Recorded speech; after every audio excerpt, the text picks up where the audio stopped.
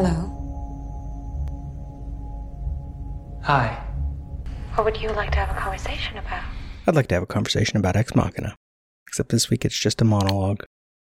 Hello, I am Professor Robert E.G. Black, and this is Minutia Ex Machina. I have no guests this week, because there were things to talk about, and I'm creating a sort of, beast. A podcast beast. This week's episodes of these shows, Minute 6 of Minutia Ex Machina, Groundhog Day Project Minute by Minute, and Eternal Sunshine of the Spotless Minute, are tying directly into 3 other podcasts. My $1 reviews, Twin Peaks Radio, and Trash Film, all of which are behind my Patreon wall. Well, Twin Peaks Radio sometimes isn't. So hey, go support me on Patreon. For like $1 a month, you're going to get extra shows. Patreon.com/LemmingDrops. I also need to, this week, talk about a YouTube video. See, I used to do YouTube movie reviews. My channel was called After the Film, and I did, among other things, a scene breakdown starting in this minute of Ex Machina. Anyway, what you should know. I grew up watching way too many movies. I've seen close to 7,000 as of checking today on my Letterboxd. Maybe it's over 7,000 and there's several missing. I don't know. But I used to watch a film a day for several years. This year I kind of backed off that a little.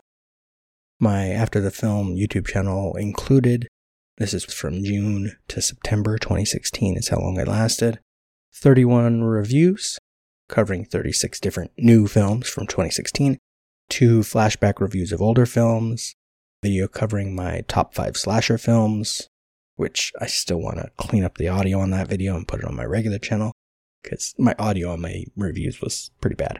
And then also 1 scene breakdown from Ex Machina.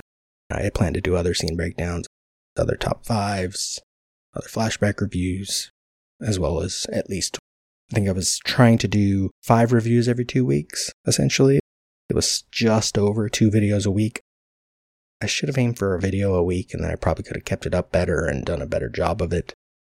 The problem was I kind of was getting better at editing at the same time as getting frustrated with the lack of growing an audience. And meanwhile, I'm already doing my blog and finishing up grad school, and it just got to a point where I had to either stop or make something of it. I mean, the most views I ever had on a single video at the time was about 200, so it wasn't ever big. My subscribers were other people who were trying to make movie review channels. And I subscribed to them, and we commented on each other's videos, and it was the whole thing. Like when I was blogging. At first, the only audience I had was other bloggers. That audience got a little bigger, and nowadays there are many who have read some of the entries, at least, because a lot of Movies by Minutes people look at my entries when they talked about their film, if they're covering something I wrote about there. And I repost a lot of things on Facebook and on Twitter, and reference it a lot. It's one of my sort of credentials, as it were, that I spent tens of thousands, I forget the exact word count. I have an exact word count for the first year somewhere, because I also wrote my grad thesis about it, but I will talk about that more on tomorrow's episode of Groundhog Day Project Minute by Minute. So anyway, the YouTube channel lasted from June to September, just 4 months. I was into it, but it was also, I have a tendency to over-edit. Even podcasts, I've been like that. If you listen to Annihilation Minute, you'll know I over-edit a lot. I add clips, I add sound bites, I add music, I add other things. I'm trying to cut down on that to save time, save effort, and make it more about writing, and even I'm trying to write less. This episode of this show is mostly written word for word. Most of them aren't, because I plan to have guests, and I don't want to overwrite it. I don't want it to be more of the blog just out loud. I could do that, and maybe when I figure out the exact format for an ongoing show, maybe I will do that. But for now, I want to try new things. So I've been thinking about what I want from these shows this week, what I want from podcasting. The Movies by Minutes format is great for me because I love to obsess over the minutia of film. But it is also limiting.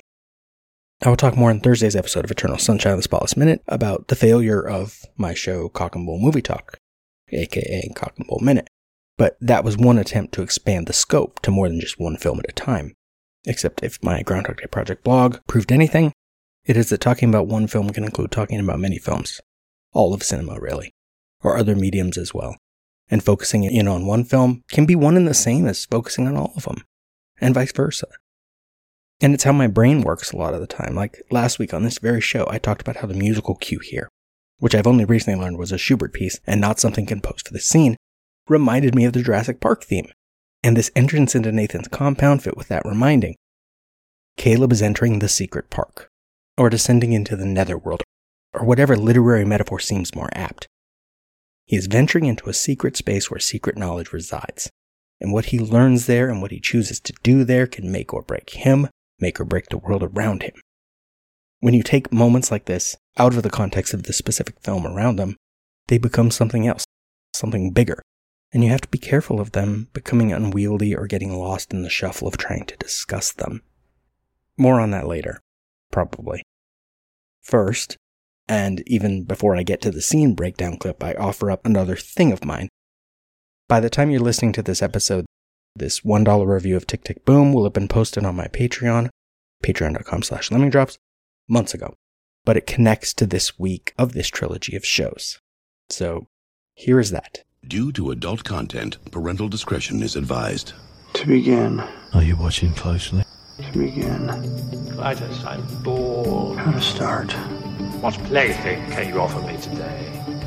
In Life Itself, a memoir, Roger Ebert begins. I was born inside the movie of my life. I was born a poor black child. The visuals were before me. I was born in it. The audio surrounded me. Molded by it. The plot unfolded inevitably, but not necessarily. I don't remember how I got into the movie, but it continues to entertain me. At first, the frames flicker without connection. We all are born with a certain package. We are who we are. Where we were born, who we were born as, how we were raised. We're kind of stuck inside that person. And the purpose of civilization and growth is to be able to reach out and empathize a little bit with other people. And for me, the movies are like a machine that generates empathy. It lets you understand a little bit more about different hopes, aspirations, dreams, and fears. It helps us to identify with the people who are sharing this journey with us. Here's the deal. You just give me the facts. Just the facts. Only the facts. Breathe. Focus. Keep it simple. No doubt. Okay. You know who I am. I'm Professor Robert E.G. Black. This is my $1 review, ostensibly of Tick, Tick, Boom. This is available to my Patreon supporters, of course, for now, but will also be included, probably in its entirety, in an episode of Minutia Ex Machina, sometime in at least February. It is December 6th as I record this. I'm putting together a thing that connects 6 different podcasts, 3 of which will be this week, 3 of which will be in February, and links back to a YouTube video from half a decade ago, my blog, my life, everything. Because there was a combination thing that happened. This was last night. I watched Tick, Tick, Boom, and then shortly thereafter I watched an episode of Wheel of Time. I never read those books, so I'm just coming to them like just a TV viewer, watching the show, but still seeing a complexity of the mythology of the show and the lore and everything else. And this isn't a review of Wheel of Time, but it is important that that connects. Tick, Tick, Boom. First, a sort of review, and then I'll tell you what it did in my head as I was watching. Tick, Tick, Boom is wonderful. I loved it. It's not for everyone. Even if you like musicals, you might not appreciate it because it is a dramatization of the week before a workshop that Jonathan Larson famously wrote Rent. He had a workshop for a musical that never got made called Superbia. But the process of that week of leading up to the workshop then became Tick, Tick, Boom, which never got made into a stage production itself until well after he was dead, and after Rent was a thing already, and now has been turned into a film directed by Lin-Manuel Miranda, rather well, I'd say, to tell this sort of self-aware story from the present about Jonathan Larson's rise to fame and then the tragedy of the fact that even though we don't see that part of the story because it's later, it is mentioned in the voiceover, his death on the eve of the first public performance of Rent. Really what it is the reason Lin-Manuel Miranda made it is because this story was the thing that kept him going as a writer. And it's this idea that you finish one thing and maybe there's no audience for it, but do you give up and do something else, or do you write another thing? Do you paint another thing? Do you draw another thing? Do you sing another thing? What is it that the artist does when the art isn't getting them a life, as it were? No, that's not even a good way to say it, because they have a life. The phrasing's weird. You'd understand if you understand. And I imagine anyone who is listening to this sometime soon after it comes out, you are following my Patreon, you know me, you're probably a fellow podcaster who is in the same boat, in a way. Like, where did you come from? What did you do before you did a podcast? I grew up watching movies. I grew up writing stories. Any of the stories I have left from when I was in elementary are awful. I read part of one on my Cock and Bull podcast to make a point. Or no, that was on Andy Sucks. Is that where that was? I've done so many shows now because the way my brain jumps from piece to piece to piece. I don't think I could ever spend 8 years... No. On the one hand, I could never spend 8 years working on a single musical for a workshop, like at least the fictional version of Jonathan Larson does in this film. He has spent 8 years working on this thing, Superbia. Except, on the other hand, I could, in a sense, because I still have stories that I wrote 20, 25 years ago even, that are still in my head in a way that I want to go back and try to, improve them again. And I don't have time to improve the old things because I have new things. So they just sit there, some piece of my brain, still, raising their head every once in a while and telling me, yeah, come back to this, work on this. And I have new things. There are always new things, and the old things are always still there too, which is part of the problem, or maybe it's not a problem. The acting, the singing, and everything are great here, by the way. I mean, more of the review, but this isn't a review as such, and that isn't necessarily the point of a review even. One of my students quoted Maya Angelou in their speech. Actually, I think I pointed out to them it wasn't her that originally said it. I shouldn't cite her either then. But the line was nice. It was like, people might not remember what you say or how you said it, but they'll remember how you made them feel. And I think a good review, this is why I liked Roger Ebert a lot, even when I disagreed with him, is he gave you a context for his story. He let you know why he thought the things he thought. And why a movie like this, about a creator struggling to put out a product, is the kind of thing that feels like something important to me, personally. And there are a lot of them. Something like Brigsby Bear, Dave Made a Maze, obscure things you probably haven't heard of. Actually, if you're one of my fellow podcaster friends, you probably heard of Dave Made a Maze because we did a podcast about it called Dave Made a Minute. Go listen to it. It's great. And many others. Some movies about writers don't deal with writing very well, like Finding Forrester, I thought, dealt horribly with the process. But some deal with it well, and Tick, Tick, Boom deals with it well. It shows how the personal life influences the story that isn't about the personal life. But then Tick, Tick, Boom is about that personal life. Like his next product was something that was more personal. But Superbia wasn't, but it also was. Because it was influenced by the things he was doing in his regular life. And everything we do should be. And ultimately is whether we want it to be or not. And as I'm watching the film, I'm thinking about, I won't list them off here, but I have in other podcasts before, the various novels I've written that haven't been published. The many short stories I've written that haven't been published. And the piece of this, this week of content, but it's not this week of content, it's this week for me. But half of its contents won't be available for a few months. So in one of those other parts, I will talk about a YouTube video I made 5 years ago. And I had a YouTube thing that I did where I reviewed movies for a little while. And I got frustrated with the format and not being able to grow the channel and turn it into a actual thing. And I've gotten frustrated by the podcast format and not being able to grow my listenership. And in a way, the movies by minute format that I tend to do is limiting in that regard because it puts me in this focus on a specific piece of content for a set amount of weeks or months, and then it's over. It's not an ongoing podcast that can keep growing and can gain an audience. And I feel like I need one of those. But on the other hand, I don't feel like I could do one of those because then what's the draw? Is it just me?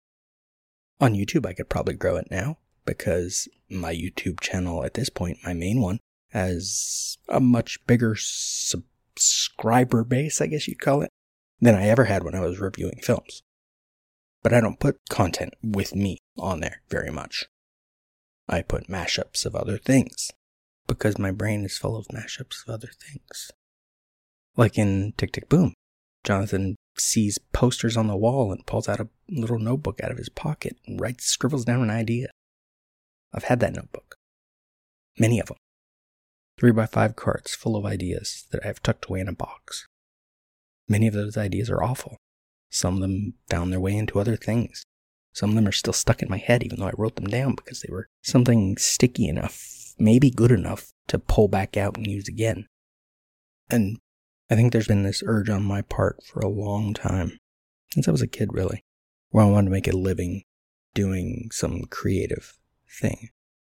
But I also, and I've done more detail on this, in Dave Made It a Minute, for example, I talked about this. I grew up in a religious cult that had me, or was constantly telling me essentially that there wasn't a future. You know, tail end of the Cold War, and I have church and school telling me I'm not going to be an adult. The world's going to end, Jesus is going to come back. It's going to be great, except that's not great for a little kid. Meanwhile, I'm watching movies where there's more life going on than I expect to have in my own. I mean, it's no wonder that I fastened onto films and that I've watched, checking my numbers on the Letterboxd, just under 7,000 films in my life. Maybe by the time this episode is up, no, not this episode. By the time this week worth of episodes has been completed in a couple of months, it'll be over 7,000. I don't know. But it's no wonder that I've watched all those films and that I've latched onto them and that I've written tens of thousands of words about films in my blog, that I did YouTube reviews, that I do podcasts now with hundreds of episodes behind me about movies. Because what else is there in my brain? Everything goes through that same lens. You get me on a political rant, it's going to probably reference some film or quote some film because that's how I communicate. I'm also undiagnosed sort of autistic where that's how I talk. That's how I put things together in my brain during this film. I'm thinking about this plan for tying together an episode of Minutia Ex Machina with a $1 review, an episode of Groundhog Day Project Minute by Minute with an episode of Twin Peaks Radio, and an episode of Eternal Sunshine of the Spotless Minute with an episode of Trash Film. And tying all these things together into this weird tapestry of thoughts on what I have wanted from my life, what I have in my life, and what I want from my life going forward. Because on some level, I still wish I could make a living doing stuff like this, instead of just talking about films as a hobby. Instead, my day job is still a beach teacher. I still talk about communication, which is also, in a way, still connected because I want to teach other people to express themselves, and I express myself as best as I can about the things that I'm interested in because I can't necessarily express myself the way I want to. So I get it in different directions to different extensions of what I want. And then those limits imposed by different mediums, or my own inadequacies, or lack of opportunities, are just, on a good day, just limits to barely think about. On a bad day, they make me feel like a failure. And so I'm watching Tick, Tick, Boom, and then I'm watching the next episode of Wheel of Time when I've written fantasy novels. I've written so many stories where I wanted a complex mythology or created a complex mythology that never got explored adequately because I never wrote enough because I couldn't figure out how to get things published. Just like the YouTube audience or the podcast audience, I couldn't grow the interest enough to keep going. Podcasting, I think the blog fixed it in a way where I was like, okay with a small audience. But the more time these things take out of my day, the more I feel like they need to get me something more. Which is why I'm actively aiming for a Patreon thing these days. Putting my $1 reviews up. Putting my trash film reviews up. Putting most episodes of Twin Peaks Radio behind the Patreon wall. Because I would rather do this for a living than what I do. I call myself Professor for a while now when I introduce myself in podcasts. I'd like to think I'm a professor of film. I almost got a job teaching a film class a few years back. Almost. Wish I had. That would have been cool. Instead, I'm reviewing things like this, but that combo, as I was saying, of Tick, Tick, Boom going into Wheel of Time had me thinking about the things I used to write and how I have a tendency to overplan. I'm the kind of thing where if I had a fantasy novel out, it'd be book 1 of a planned 6, and then it would be like Douglas Adams, who kept having his book 5 of his trilogy kind of deal. And then I only get a few books in to a planned series, or a few chapters into a planned book, or a few pages into a planned chapter. Because sometimes, like Andrew Garfield's Jonathan Larson here, you can't write that song that is the most important song to complete the story that you want to tell, until if you're lucky you do, and it works, and people like it. But they don't like it enough. Or maybe there aren't enough of them, because there's always a question of access, a question of opportunity, a question of placement, a question of luck. So, essentially, this is one of those things that I used to always say is like, if you want to see this movie, you're going to like it. If you want to see this movie, you're probably going to love it. I did. And if you want to hear more of this thing I'm building this week, look out for 3 podcasts called Minutia Ex Machina, The Groundhog Day Project Minute by Minute, and Eternal Sunshine of the Spotless Minute. And it seems you're already following my Patreon. So listen to this week's Twin Peaks Radio. Listen to this week's Trash Film. Because all 6 of these are tying together. As I sort of think about over the next few days, what I do going forward, what I plan. I have ideas, and that's what really matters. That's the thing. When his girlfriend asks at the end of Tick, Tick, Boom what he does next, the answer's simple. Start writing the next one. The success or lack thereof doesn't matter. It's hard to remove yourself from the impulse to create. Maybe you find other mediums. Maybe you just keep knocking your head against the same wall. But you do keep doing what you do. Cut. It's a password. Stuff that dreams are made of. Another world. It's over, Johnny. It's over! Nothing is over! Nothing! You're still here? You just don't turn it off! It's over. Go home. Go. And here now is the audio from my YouTube scene breakdown from Ex Machina. Apologies for some of the sound quality. This was originally recorded on a cheap lavalier mic, and I didn't even attempt to clean up the audio until years later, once I was podcasting. And I had decided to repost this video on my main YouTube channel, which usually just involves weird mashups of things from different films. Though my most popular videos are just deleted scenes from Groundhog Day or clips from American Dad. Go figure. I get copyright claims on almost all my videos and thus make no money off of them. Yay. Should I be writing this down?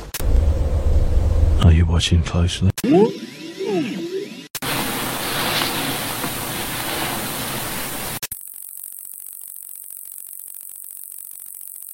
I'll use small words that you'll be sure to understand, you warthog-faced buffoon. Hello, everybody, and welcome to After the Film. Today we're going to do something a little more complicated. We're going to take, I guess technically it's about 3 scenes from the movie Ex Machina, and we're going to break them down. Look at some details. First, in case you haven't seen the movie. So how does a programmer get to be meeting the CEO? I won a competition. The president can't get Mr. Garrick on the phone. You got the golden ticket.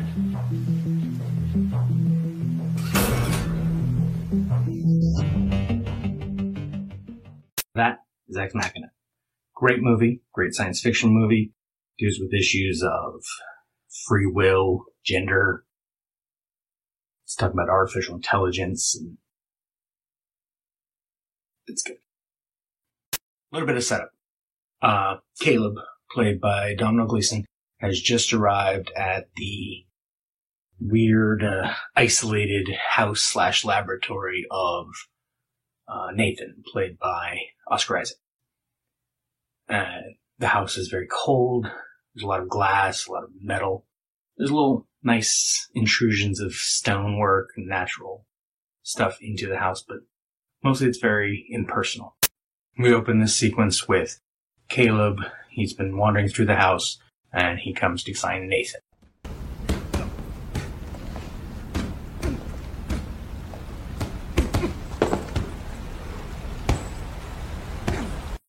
And the first one's very simple. It's like there's a lot of dealing in glass separating things in this movie. And it's like we're inside this aquarium. Even though the natural world outside looks more like the kind of stuff you'd see in an aquarium, we're inside this unnatural environment. We're with Caleb and we're coming out of it to find Nathan.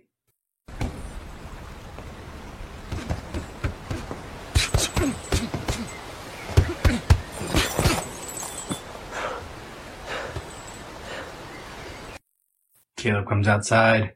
Briefly, you get a reflection in the glass, and this movie deals with reflections as well as it does with glass several times, which has to do with identity and duplicitous nature of the way people interact with each other. It's a whole thing. It's complicated. But then we get to the introduction of Nathan. And on the one hand, he's like this hyper-masculine figure. He's out there working out. But on the other hand, in the frame, he's smaller than Caleb. We're still with Caleb. What's important about the masculinity thing, though, is that this is deliberate. And I don't mean on the part of the filmmakers, but yes, on the part of the filmmakers. It's also deliberate on the part of Nathan. He knows Caleb's arriving. Caleb arrived by helicopter and is out in the middle of nowhere.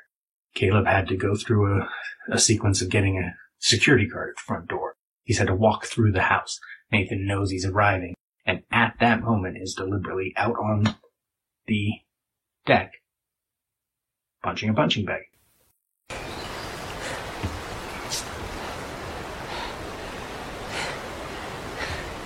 Caleb Smith. Hey. Dude! I cut that one short on purpose because it's very simple juxtaposition. You get a little bit of that reflection thing at the beginning, but what's more important is you have Nathan approaching, still that hyper-masculine figure, undoing the wraps on his hands. And you don't expect this very, very friendly dude. And that's deliberate on the part of Nathan, deliberate on the part of the filmmakers. They're juxtaposing two different versions of what we should expect. He's this really friendly guy who also is very manipulative. Been so looking forward to this week with you. Come on in. Thanks. You want something to eat or drink after your journey? No, thanks. Sure? I'm fine. Yeah. To be honest, I thought we'd have breakfast together, but More juxtaposition. You have, on the one hand, visually, you have these two representations of masculinity. The guy that's in a workout gear versus the guy that's in a nice suit, which is a masculine image, but a very different kind of masculine image. And then coming to I had an abrupt cutoff there, but that's the point. We have this, Nathan is being very friendly, but he's still keeping Caleb at this distance while reeling him in. I can't really eat anything. I got the mother of all fucking hangovers. Oh, yeah? Oh my God, like you wouldn't even believe. When I have a heavy night, I compensate the next morning. Exercise, antioxidants, you know. Yeah, sure.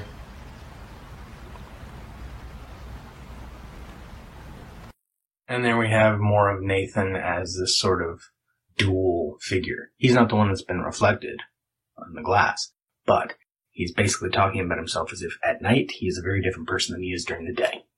He's compensating with exercise and healthy consumption to make up for a hangover. And it's about to get awkward. Was it a good party? Party? Yeah, wasn't there a party? There wasn't a party. Sorry. See? Awkward. And this gets to an interesting point about the movie as a whole. And keep in mind, we're only a few minutes into the movie at this point. But there's something wrong with Caleb. And maybe that's why he's there, because he's this awkward, nerdy computer guy. But there might be more to it. Later in the film, spoilers. It's not fair. Later in the film, he actually begins to suspect that he might also be a robot, an android. And this is important. If you look at this scene, this awkwardness is vital to understanding whether or not that's possible, whether or not he could be, or whether or not it matters. In writing about this for my blog, I found this research, this thing. It was a 13-year-old Ukrainian boy named Ernest Gustman. Fake, doesn't exist, computer program. Was able to convince several researchers that he was human. And part of it was that by being 13, by not knowing anything, by being Ukrainian and not being good with English, that awkwardness, that disconnect in the communication levels, made it easier for him to be believable as human, because awkwardness doesn't fit an android. Or, that's the argument I made, awkwardness is proof that the android is really, really well designed. Caleb doesn't know shit. He doesn't understand social cues. He hears about a hangover and he thinks, I'm supposed to ask why that happened. I'm supposed to make conversation. But then again, the way the movie is, never answers the question whether or not he's an android. The movie never really asks that question. But Caleb does. Cuts open his own arm in order to see if there's blood inside, if there's muscle inside. The thing is, why does it matter? There's this bit in the movie where Nathan asks about Caleb's type, what he's into. Did you program her to flirt with me? If I did, would that be cheating? Wouldn't it? Caleb, what's your type? Of girl? No, of salad dressing. Yeah, of girl. What's your type of girl? You know what? Don't even answer that. Let's say it's black chicks.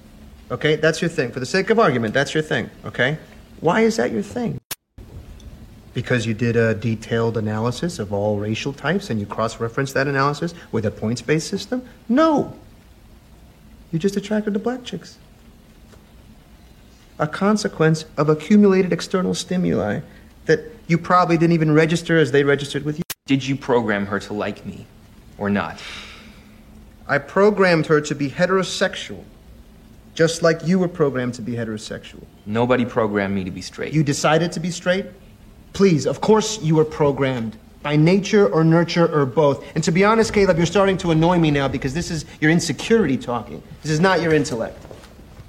And he's talking about programming, like,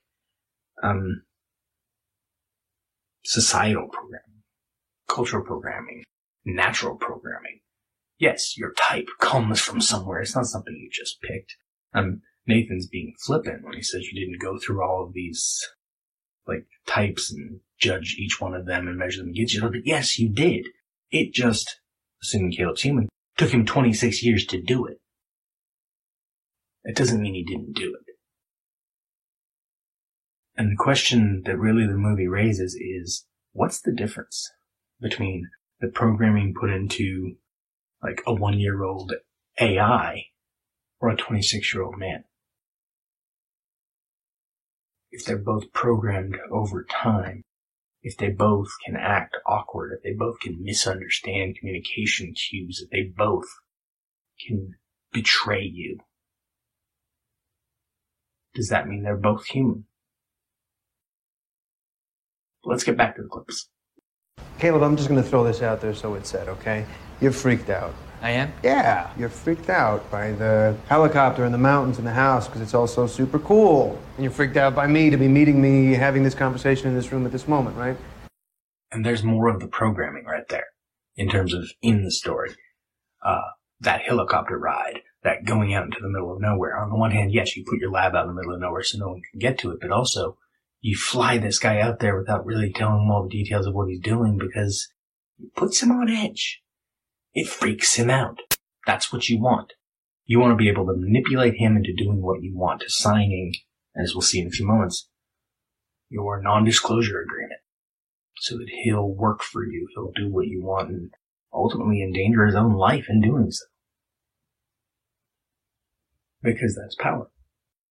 And I get that. I get the moment you're having, but... Dude, can we just get past that? Can we just be two guys? Nathan and Caleb? Not the whole employer-employee? Can we just be two guys? This is Nathan countering all of the previous stuff. Countering the setup. To try to force Caleb to want to be close. And this is all on purpose. This is all programming. Whether or not Nathan is doing it consciously, it's just the way he deals with the world. It's a man's world, and he's a computer programmer in a world where he lives alone with robots that he controls. That's just how he views things. Yeah, okay. Yeah? Yes, yeah. It's good to meet you, Nathan. It's good to meet you too, Caleb. Good to meet you. He's trying to put them on equal footing. Pulling Caleb back up. He's keeping him on the line, as it were. Well, I guess the first thing I should do is explain your past. Now, it's simple enough. It opens some doors and it doesn't open others. And that just makes everything easy for you, right? Yes. Yeah, because you're like, oh, fuck, I'm in someone else's house. Can I do this? Can I do that? And this card, it just takes all that worry away.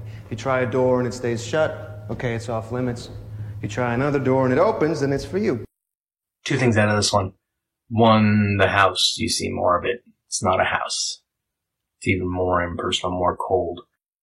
And the interaction with its doors is impersonal. This key card is not like a regular key where you have to interact with the lock. You just kind of put it there. It's all robotic. It's all electronic. But the phrasing there at the end, he's talking about the doors as if they belong to Caleb. He's inviting him in. He's reeling him in. Let's try this one.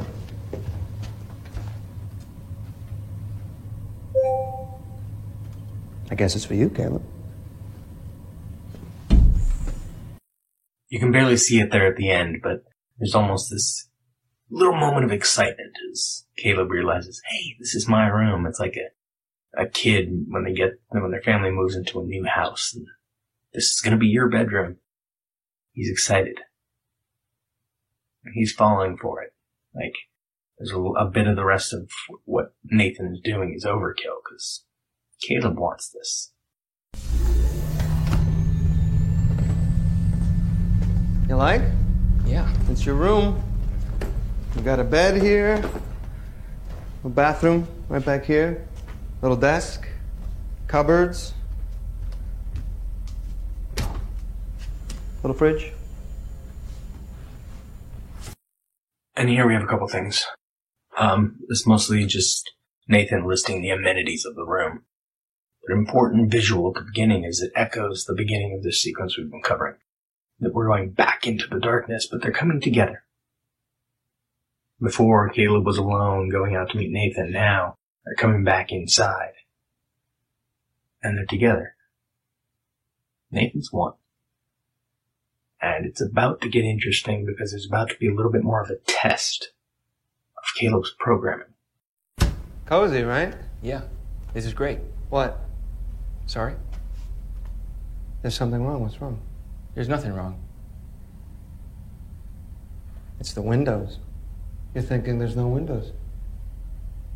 It's subterranean. It's not cozy. It's claustrophobic. No way. I wasn't thinking that. I was thinking this is really cool. So there you have it. Think about it. Caleb's an android. How does that sequence happen any differently? If Caleb's human, but awkward, how does that sequence happen any differently? This is very easily a test. It's Nathan saying, you need to recognize that something's unusual. You need to recognize that humans don't like this room. But Caleb doesn't recognize it. And when it's pointed out, he refuses. because he's already accepted it. He's already said that it's okay. So he has to justify it. And this works whether he's an android or a human, because the same thing happens in, like, societal programming. We learn to accept what we have, or at least claim that we accept it. Because being otherwise would be rude. It'd be more awkward. He's already awkward enough. Caleb, there's a reason there are no windows in this room. There is? Uh-huh. This building isn't a house. It's a research facility. Buried in these walls is enough fiber optic cable to reach the moon and lasso it. A couple great words in there. There's a reason. It's like, this is the purpose for your existence. This is the purpose for why you're here, this moment, this time, this place. And then at the end, that fiber optic cable is going to go lasso the moon. Lasso's a good word. I've been saying he's reeling in Caleb, but here he's also lassoing it. He's grabbing it. He's telling him, this is who you're going to be. And the great thing of this movie is that, again, it works whether or not Caleb is an android or an awkward human. Whether or not he's the one doing the testing or if he's the test subject or both. It still works. And I want to talk to you about what I'm researching. I want to share it with you. In fact, I want to share it with you so much it's eating me up inside. But there's something I need you to do for me first. With different dialogue, this is the seduction. Walks toward him, and he sits down on the bed. This is intimate. This is personal. I want to share. It's a key word. He wants to share. It's not, I want you to work for me. We're in this together. It's a way of, again, programming him. Getting him to do what he wants. We'll skip ahead, skip the text of the non-disclosure agreement, but it is important that Caleb feels the need to read it all. It actually makes him feel a little more robotic, that he has to check the details. What can I tell you, Caleb? You don't have to sign it. You know, we can spend the next few days just shooting pool, getting drunk together, bonding. And when you discover what you've missed out on in about a year, you're going to regret it for the rest of your life. So while Caleb was reading the non-disclosure agreement, Nathan's laying on the bed. So more of that intimacy thing. And at the same time, it's more of him claiming ownership of the location. Even when he's just said it's Caleb's room, he's the one laying on the bed. And then he comes over and sits close to him to talk about what's going to happen. You sign this, we work together. You don't, hey, we still get to bond. Yeah. Positive. Win-win scenario. So you might as well pick this one. He's pulled him in. And what we have is this hyper-masculine figure manipulating this more diminutive, not necessarily masculine figure. And that ties into all the themes of this movie with the artificial intelligence, the free will, the gender thing, the sexuality, societal programming. It all comes together in this. So you have this guy manipulating this person or android to do exactly what he wants him to do while making him think that he picked it. And that's what this movie's about. It's about how society, or how we each other, how we program each other, how we make each other do things, how we manipulate each other. And often don't even feel manipulated, because that's just what happens. If you haven't seen it, go see Ex Machina. It's awesome. Cut. And now, folks, it's time to say goodnight. We sincerely appreciate your patronage and hope we've succeeded in bringing you an enjoyable evening of entertainment.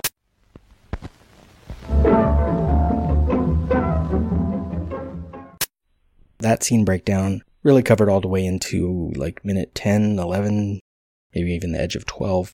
So it's worth saying before I go what actually happens in this, minute 6 of Ex Machina. The music continues, then we're closer on Caleb, framed with windows behind him showing more natural stone outside. pillars holding up part of the building where he entered, higher up, and some blurry greenery beyond that. Some of that aquarium setup. Caleb says hello. He sighs. He looks up, and behind him, probably intended as looking back up the stairs, but the angle feels slightly wrong, and we get a reverse bird's eye view shot that feels more like the angle of a security camera looking down, and I wonder if that is what the intent was, and they neglected to insert those facial recognition scan artifacts they've been putting in shots earlier. Then, as if some off-screen voice has told Caleb, or Donald, to continue, Caleb turns from looking up toward the camera, and he continues toward a staircase that rises out of view to the right. He looks again back toward the bird's eye camera, bumps into one of two chairs placed rather inconveniently close to the staircase, and looks down, straightens the chair, and continues on his way. Caleb, by design of screenwriting, design of societal programming, or design of AI programming, is neat and proper to the point of awkwardness. He glances back over his shoulder one more time again before heading up those stairs and out of the room. And this is where my scene breakdown began. The music cuts off as we transition to mostly darkness, a view of another room, the windows, the exterior beyond, through a narrow doorway. We are 20 seconds into the minute.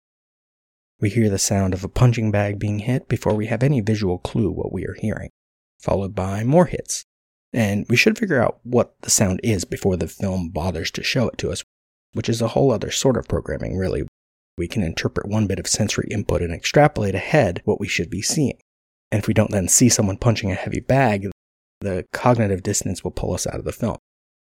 Offering us sound first and then a visual to match draws us in, just as Caleb's curiosity is drawing him in. I mean, surely Nathan knows the helicopter has arrived, knows the computer at the front door has let someone in, but he keeps at his workout because he wants his introduction to go a certain way, just as the film wants his introduction to go a certain way.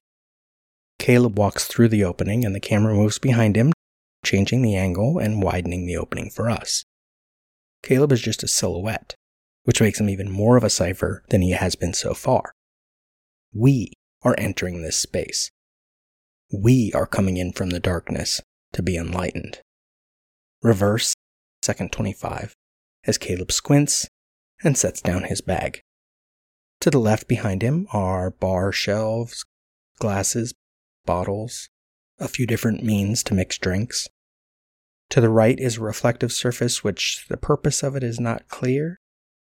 I'm actually not sure what it is in this scene, and I didn't jump forward to another minute to check.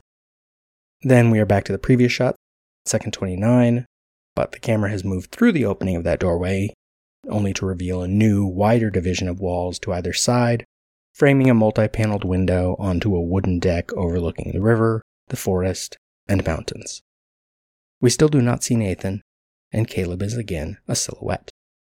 Subtleties here that may just be coincidence of the existing structures and furnishings. There were two chairs opposite the couch in that previous room. Now we can see two chairs outside on the deck, two cups on a small table to Caleb's left. The space has been prepared for two people. Caleb moves toward the glass, the camera moves forward more slowly, the wall to the left leaves the frame, and just as the wall to the right will also leave frame, Caleb steps through one of the panels, which we might not have even noticed was open, and we get a new angle from outside, from Caleb's right, the direction Nathan is, so he remains unseen as Caleb emerges from the building. The reflections in the glass suggest visually that Caleb is emerging out of the woods, but also into the woods. The division between the modern structure and nature is but lines between panels of glass. Caleb turns toward camera, and toward the sounds we should have identified by now as someone hitting a heavy bag. Caleb is reflected in the glass, which my breakdown covered the use of window frames and reflections in the film. Second 36, we return to the shot from behind Caleb, but the camera has now moved enough to reveal Nathan, off to the right, on a raised portion of the deck, hitting a heavy punching bag hanging from a built-in frame. A small bench and hand weights are nearby. Nathan punches the bag 2 more times and pauses. Breathing hard, he turns to face Caleb, to face us, and we reverse back to Caleb and his reflection in the glass. But this camera has moved back, offering us some of the river in that direction. this house situated on one of its bends. Caleb smiles, sort of, and shifts from one foot to the other. He is not prepared for this moment. Back to the other angle as Nathan starts to remove the wraps on his hands. While Caleb has arrived wearing a suit, Nathan wears a tank top and shorts, and he is barefoot. But notably, he is framed at this angle as much smaller than Caleb. He is fit. He has just been boxing. He's got the shaved head and beard of someone more stereotypically manly, but he is distant. He takes another breath and steps down from that raised section of deck, starts walking toward Caleb, still unraveling the wrap from his right hand, and then finally speaks. And all he says is his name. Caleb Smith. He's identifying him. Reverse, but close on Caleb, no reflection, and the open gap between window panels feels like a gap in the natural world. Caleb smiles a goofy smile. Caleb, hey. Beat. Then back to the two-shot. Nathan is closer to Caleb now, but still feels smaller. He still breathes hard and continues to unwrap his right hand. Then, as I said in my scene breakdown more than 5 years ago now, he says, rather friendly, "Dude." Back to the close angle on Caleb, though his reflection is there again, which is indication that this is clearly a different take with the camera in a slightly different position. He laughs awkwardly. Nathan continues talking off screen, and as Caleb turns his head, we can infer that Nathan is walking around him on the right. Nathan, I've been so looking forward to this week with you. Sure enough, Nathan passes now behind Caleb and enters the building. Caleb turns with him. Nathan says, "Come in." And we have a new angle inside this kitchen. I made a point in my scene breakdown of noting the cow skull on the wall. Dark so as to be barely noticeable, but still there. Alex Garland is British, but Nathan and Caleb are supposed to be American, and in American cinema, in American household decoration, that is a sign of cowboys, of rugged individualism. And we've got Nathan walking through now with his right hand unwrapped, looking like in another time or another film, he might be a cowboy. Outside on the deck, a pair of lanterns echo the 2 cups, 2 bowls, and 2 plates on the table inside. Nathan says, "Come on in." Caleb says, "Thanks," and the minute ends. Thank you for listening. Minutia Ex Machina is just one part of an existential trilogy of podcasts. Tune in every Tuesday for more Ex Machina, every Wednesday for the Groundhog Day Project Minute by Minute, and every Thursday for Eternal Sunshine of the Spotless Minute. Follow this show on Twitter at XMinutia, on Instagram at minutia_X_Machina, _Machina, or Facebook at Minutia Ex Machina. And really, check out the other 2 shows, and if you get the chance, support me on Patreon for a month. I don't care. Support me for a month and listen to the other stuff. Hear the other pieces of this. This has been a production of Lemming Drops Studio. You can find links to more at lemmingdrops.com or join the Facebook group Lemming Drops Studio Tour. Also, you can support all my shows at patreon.com/lemmingdrops. Until next time. What imperative does a gray box have to interact with another gray box? Can consciousness exist without interaction? The real test is to show you that she's a robot and then see if you still feel she has consciousness.